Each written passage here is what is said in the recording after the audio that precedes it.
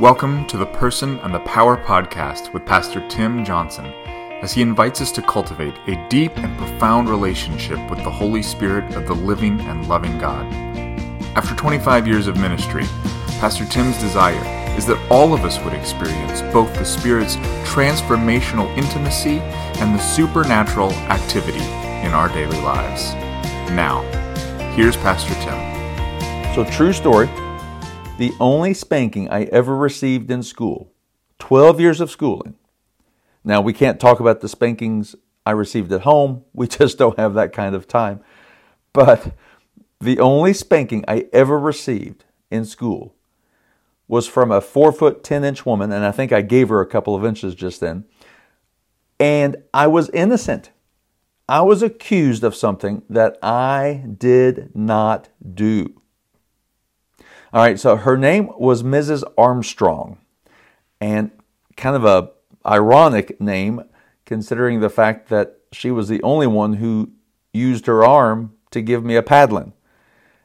And it was a pretty strong paddling. Get it? Armstrong, strong. Okay. So, and I'm not kidding, she was maybe 4'10". I'm kind of thinking 4'8". So I'm almost positive it was 6th grade. I checked with my twin sister Pam, and she wasn't quite sure, and I'm not even sure if she was in my class with me at the time. We didn't always take classes together. We shared lockers together, me and my twin sister. We were best friends in high school and school all throughout, and still remain obviously very, very close today. But I don't know if she was in that class with me, with Mrs. Armstrong. So I'm going to land on 6th grade. I had been a model student all the way up. Now remember, for those who know and for those who've heard podcasts before or me preach and teach, I was a special ed student. That's what we were called back then. Had a little white trailer that was outside of the actual school building. So I was indeed segregated out I was mainstreamed and I had homeroom and a couple of classes, throughout. A lot of, I had a few classes actually. They increased as my speech impediment got better, but I was special ed because of my speech impediment. So from 1st grade to 6th, I spent a lot of time in that white trailer with Mrs. Eubanks.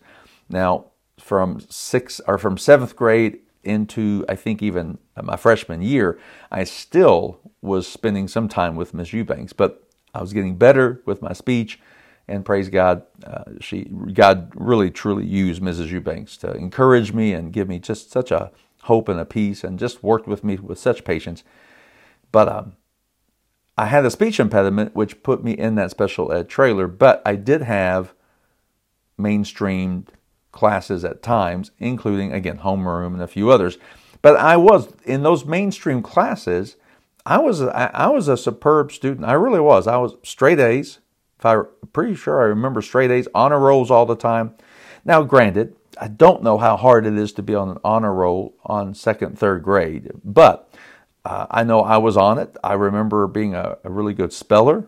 I've always been as much as I couldn't speak words, I was always a fan of words, the written and eventually the spoken word, but I was always a fan of words, and so spelling was, I was good at spelling. I wasn't always great at math, but at least from the math from 1st through 6th grade, I excelled at it. So I remember some perfect attendance awards. I remember, best student here.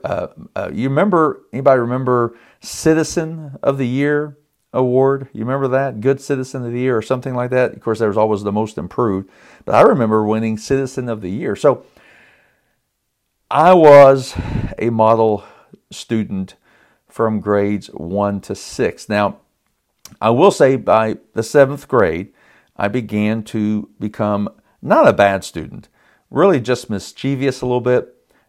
I still remember a couple of dares that I took from my friends in 7th and 8th grade that got me in trouble with my teachers. I'll save that for another podcast maybe one day. But I also became a little bit less, I just didn't apply myself, right? I think, can anyone Any hearty amens out there?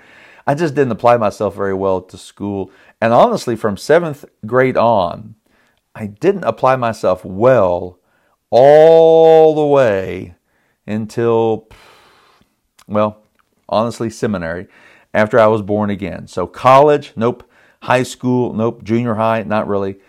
But I obviously in the elementary school years, I did. I had applied myself. I prided myself really on being a good student, which makes this spanking all the more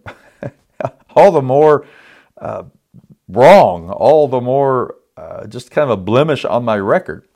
So we were in Miss Armstrong's. She was my homeroom teacher. Okay, I'm pretty sure that's right. She was my homeroom teacher, Mrs. Armstrong. Again, 4'10", and that's being generous. Probably 4'8". I liked her a lot. I really did. She was pretty firm though, and she wasn't. There are other teachers I had that were sweeter and seemed like more softer, if you will. Mrs. Armstrong, you didn't want to cross her, but that was good. Again, I really liked her, but she had kind of a little hard edge to her because I think she just wanted to make sure we knew we couldn't really take advantage of her. So here we were. I remember, I'm pretty sure, I know it was in the afternoon. I want to say it was after recess. And the class, again, homeroom. I think we came into homeroom, I believe, maybe it may have been. We may have had a class with her as well, but I'm pretty sure it was homeroom. But for whatever reason, I do remember it was the afternoon. Yeah, because my rear end was still stinging when I got picked up from school by my mama. And back in that day, you had to tell your parents that you got in trouble, and then you got into trouble just as much at home. Yep, most of you finished that sentence. So you all know. To this day, I don't know. I don't know. Corporal punishment, obviously. Again, I am not a fan of any kind of abuse. I'm not a fan. In fact, man, that will fire me up quicker than anything when people start abusing other people. But I am a fan of discipline, and Pam and I, my wife and I, we disciplined our kids with spankings. We were fine if our teachers. I don't remember. I cannot really remember. I'm gonna throw them under the bus. I wonder I think Taylor may have been the only one I might remember getting a spanking. I know our kids got into trouble at school, and we were fine with that. We were not these parents who got mad at the teacher for getting mad at our kids or for correcting our kids or disciplining our kids. We were not those parents. And we really prayed about that. And that's probably a whole podcast all of its own, but we really were parents. We prayed, Pam and I prayed, please, Lord, do not make us blind to our own children's imperfections, to their own areas of need to develop and to be disciplined. Do not make us those parents where our kids somehow were always perfect and we were going to take up for our kids all the time. I get it, Mama Bear. I get it, even Daddy Bear. But we wanted to make sure that our kids were held accountable not just by us, but by those in authority. We needed our kids to really trust and really submit to authority. I know we live in a different age and a different culture, but I do not think that standard should be different. I really don't. Is it harder to keep the standard? Absolutely. So we were not opposed to corporal punishment. I was just opposed to getting spanked when I shouldn't have. That's the point of this. I should not have been spanked. So back to the story. Here we are. Again, I'm pretty sure somewhere homeroom in the afternoon. I know we had homeroom in the morning, and I think we had homeroom again in the afternoon. And Mrs. Armstrong had to be called back into the hallway for some reason. I remember she had to be back in the hallway, or she got called out. And I remember her saying, "Now I need everyone to be silent, or I need everyone to stop talking." Well, she came back in at some point, and there were about 5 or 6 talking. Now, I believe I could throw about 4 of them under the bus right now. I could name them right now. I see them. I remember their names. And you know who wasn't talking? Yep, yours truly. I was not talking. Now, I was pretty shy in school, and I still think, I tell people this all the time, they roll their eyes, I still think I'm probably an introvert. I'm I'm an extroverted introvert.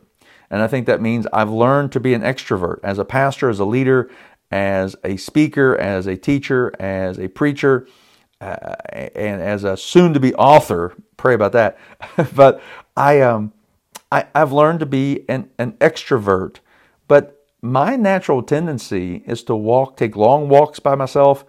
I like to be kind of in the back. I don't ever walk into a situation immediately and say, here I am, the party can start. I'm just not that person. I don't have like 15,000 friends. I just don't think I'm the life of the party. I think I'm an introvert. And so to that day in Mrs. Armstrong's class, I know for a fact, I just sat there. I think I was reading a book. I think I was maybe even doing a little bit of homework because I think I was behind on something. And again, remember, first grade, sixth grade, I was the model student. This is sixth grade. And I didn't want to be behind in homework.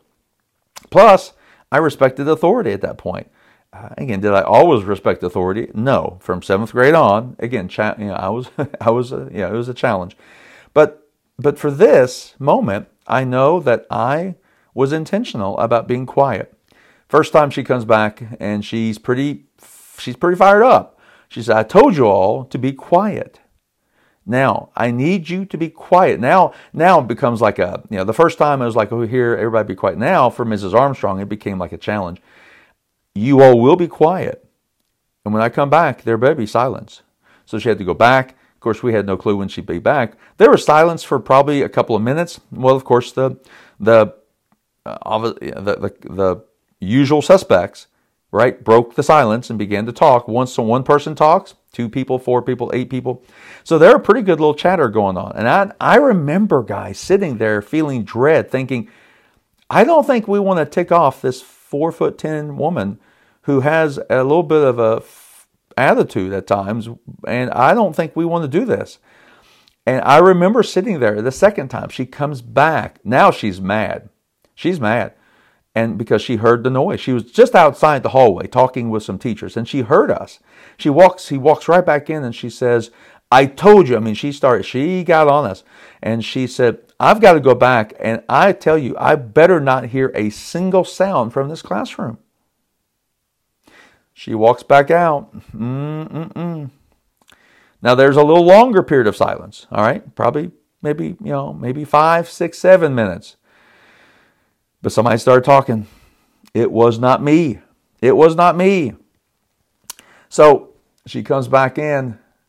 They're talking. She says, I've had it. I'm done. Everybody, get up, line up. I'm thinking, are you serious? Yes. Mrs. Armstrong got the paddle. Anybody remember the wooden paddles? Wooden paddles. I do not think those exist today in any school. Now, maybe there might be some school somewhere in the far reaches of the U.S. that might still have those. I could think of maybe some schools that may have them, but I just don't think most schools have paddles anymore because I don't think corporal punishment is really allowed. And so here, this 4'8" woman is now, most of us, including myself, most of us were taller than Mrs. Armstrong. Most of us were taller than her. She made us line up, 28 students, I guess, 32 students, whatever it was. She made us line up, come before her. She brought another teacher in as a witness. And we had to grab our ankles. Y'all remember this, right? Had to grab our ankles. Now, some of you don't remember because some of you never got spanked. I got spanked one time in my entire school life. This was it. And I was innocent. I was so mad. Oh, I was so mad. I was scared. I was already in tears before I got up there. And I think she even looked at me. At one point, I think she looked at me. I think she kind of had this empathy with me because I think she knew I wasn't talking. But you know how it is when you do a class project and you do a project with a group? Anybody just now give out an audible, ugh, group projects? Anybody? And you get graded as a group, even though if there's 4 people in the group, 5 people in the group, one person does about 82% of the work. The other person might do 17%. There might be one person doing 1%, and then 2 people do nothing. And guess what? Everybody gets the same grade based on the person who did 82% of the work. That's not exactly fair, now is it? This moment was not fair. It was not fair. It was not fair. Here I am. I line up before Mrs. Armstrong. I grab my ankles, and she just wallops my rear end. Now, it was only one lick, but it was enough to sting. I mean, it stung for probably a couple of hours. I remember, like I said, it was afternoon homeroom, and we were about ready to, I think, leave, and it was still stinging when I got into the car with Mama, and I had to tell her why my tail feathers were still pretty ruffled and pretty stinging. And so all of us got the spanking, while only a few of us were talking. That isn't fair. Guys, I was accused of something that I had not done. How is that fair? It's not. I still remember the feeling of shame. I remember the feeling. Now I'm mad at Mrs. Armstrong, but I'm also mad at my class. I'm mad at the 4, 5, 6 people that, again, to this day, I can still point out and say those were the ones. Those were the culprits. Those were the guilty ones. I remember even that afternoon, that evening, I felt horrible. I felt like I had failed. I felt like that I felt like there was a blemish on my record. All the way through school, I had never been spanked. I'd never really been in trouble. And that day, I was in trouble, not because I was in trouble. I was in trouble not because I got into trouble. I was in trouble because other people caused the trouble. And I had to somehow identify with them. And everybody in the class got that spanking. Verse 33 of Romans 8. Verse 33, one verse again. Who dares accuse us, whom God has chosen for his own? That's the question that Paul poses now. Last week we looked at this question, who can ever be against us? And now we look at this question, who can accuse us? Who dare? Who dares? I love that word dares. Who would even think? Who would even have the audacity to accuse us, the one whom God has chosen for his own? The answer? No one. For God himself has given us right standing with himself. Come on. My goodness gracious, what a powerhouse verse that is. And I think it's so appropriate. Yes, the story of me getting spanked in Mrs. Armstrong's class because I was falsely accused of talking. I had to identify with the 4 or 5 talkers. Think about it. 28 to 32 people in the class. Only 4 or 5 or 6 were talking. And then all of us get punished. Not fair, right? But here we are. I believe that the enemy specializes in accusations. We know that from several places in Scripture, but we'll come to that here in just a little bit. First, let's look at the Greek word. The Greek word for this word accuses. Who dares accuse us? The Greek word is enkahelo. And it means to demand a debt to be paid, to call in a debt, to demand a debt, to bring to account, all right? Also, to bring a charge, here's the accusation part, to bring a charge against one, and then to accuse someone. It really does mean to bring them into court as if they're guilty. That's what it really does mean. It means that you're bringing them into court not for a trial. You're bringing them in after the trial, right? So after the judge has determined, after the jury has said guilty, now there's what? There's the sentencing phase, right? That's what this is. The accusation here is not simply the fact that you've been accused of something you didn't do. It is basically the accusation is this idea that you have done something. We've brought charges against you. You're guilty as all get out. You're guilty of sin, right? Now you got to be called into account, and there's a debt to be paid, and now there's a demand for you to pay it. And that payment is going to come in the form of the punishment that you so rightly deserve. That's why you've been accused of something. So that's what this weight of this word is. The word accuse, or inkahelo. And so this word, guess what we stand guilty of? We do stand guilty. Unlike 6th grade, Mrs. Armstrong's class, you and I are guilty. We're guilty of all the sin in the world. And yet, here Paul is saying, in all light of all of Romans 8 and all of Romans 6 and all of Romans 7, remember context. We've been doing this for weeks now, and all of the context is so important, especially as we close up these last few weeks here, looking at this almost this climax of this incredible powerhouse of 3 chapters. Boom, boom, boom, 6 and 7 and 8. Understand the context. We are guilty. We're guilty of sin. So who has the right to accuse us? Everybody. But here Paul says, if God is for us, in verse 32, who could be against us, right? And verse 31, and then verse 32, he didn't even spare his own son. So won't he give us everything else? In verse 32. Now, verse 33, who has the audacity to accuse you when he has not? And he says, no one, for God himself has given us the right standing with himself. You know, when I read this verse and I think of this verse and I reflect on this verse, I can't help but go to Revelation, right? Now I'm going to read the old King James Version here, all right?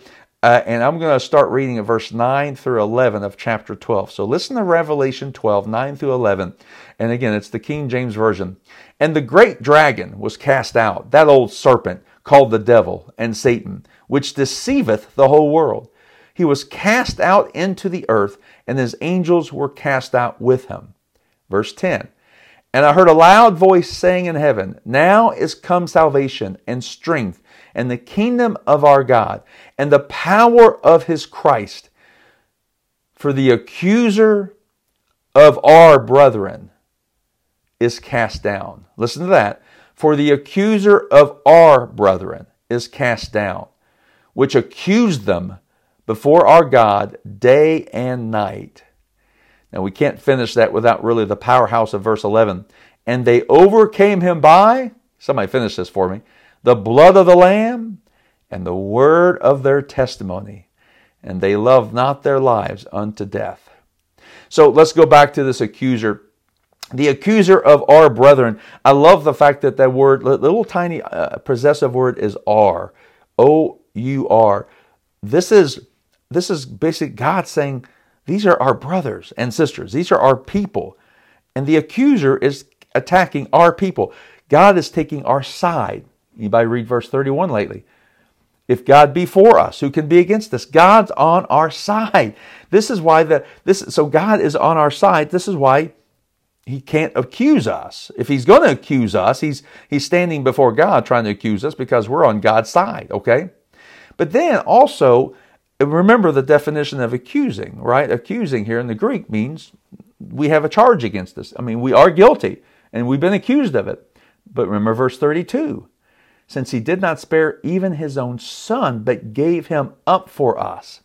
So now someone has taken the charges for us. Someone has taken the accusation upon himself away from us. That's how verse 31 and 32 work to make 33 the truth. Who dares accuse us? He, the enemy, has been accusing us before God, it says day and night. We are always being accused of something by the enemy. You and I do not have to live in the shame of the accusation.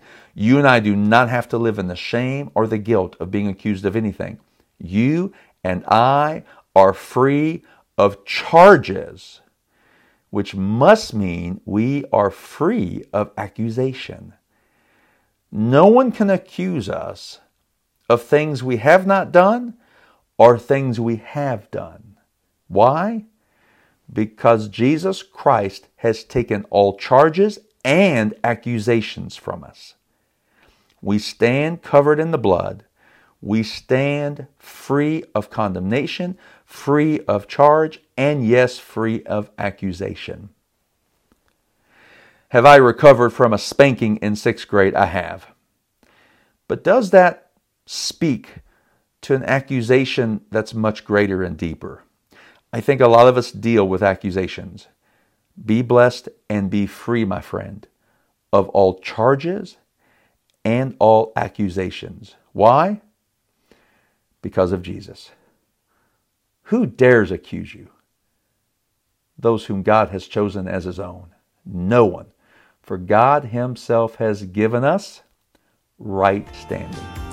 Pastor Tim is the co-founder and teaching director of the Joshua Center, a leadership training ministry which provides deep biblical roots to great movements of God.